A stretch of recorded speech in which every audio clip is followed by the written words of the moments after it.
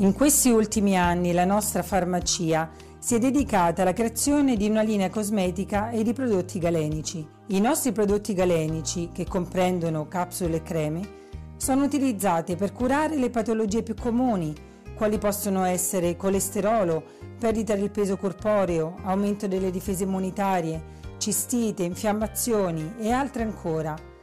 Mentre la nostra linea cosmetica è nickel tested e dermatologicamente testata dall'Università degli Studi di Camerino. Comprende creme per il viso, da giorno e da notte, a base di bava di lumaca, di olio d'argan, di collagene, elastina, vitamina E e acido ialuronico, che è alla base di tutte le nostre creme.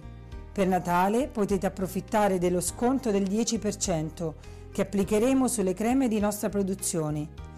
Anche sulle creme Ofidra c'è uno sconto che va da 10 a 30 euro a seconda della tipologia di prodotto, mentre sul make-up Ofidra abbiamo la promozione 1+1, quindi acquistando 2 prodotti il secondo meno caro è in omaggio.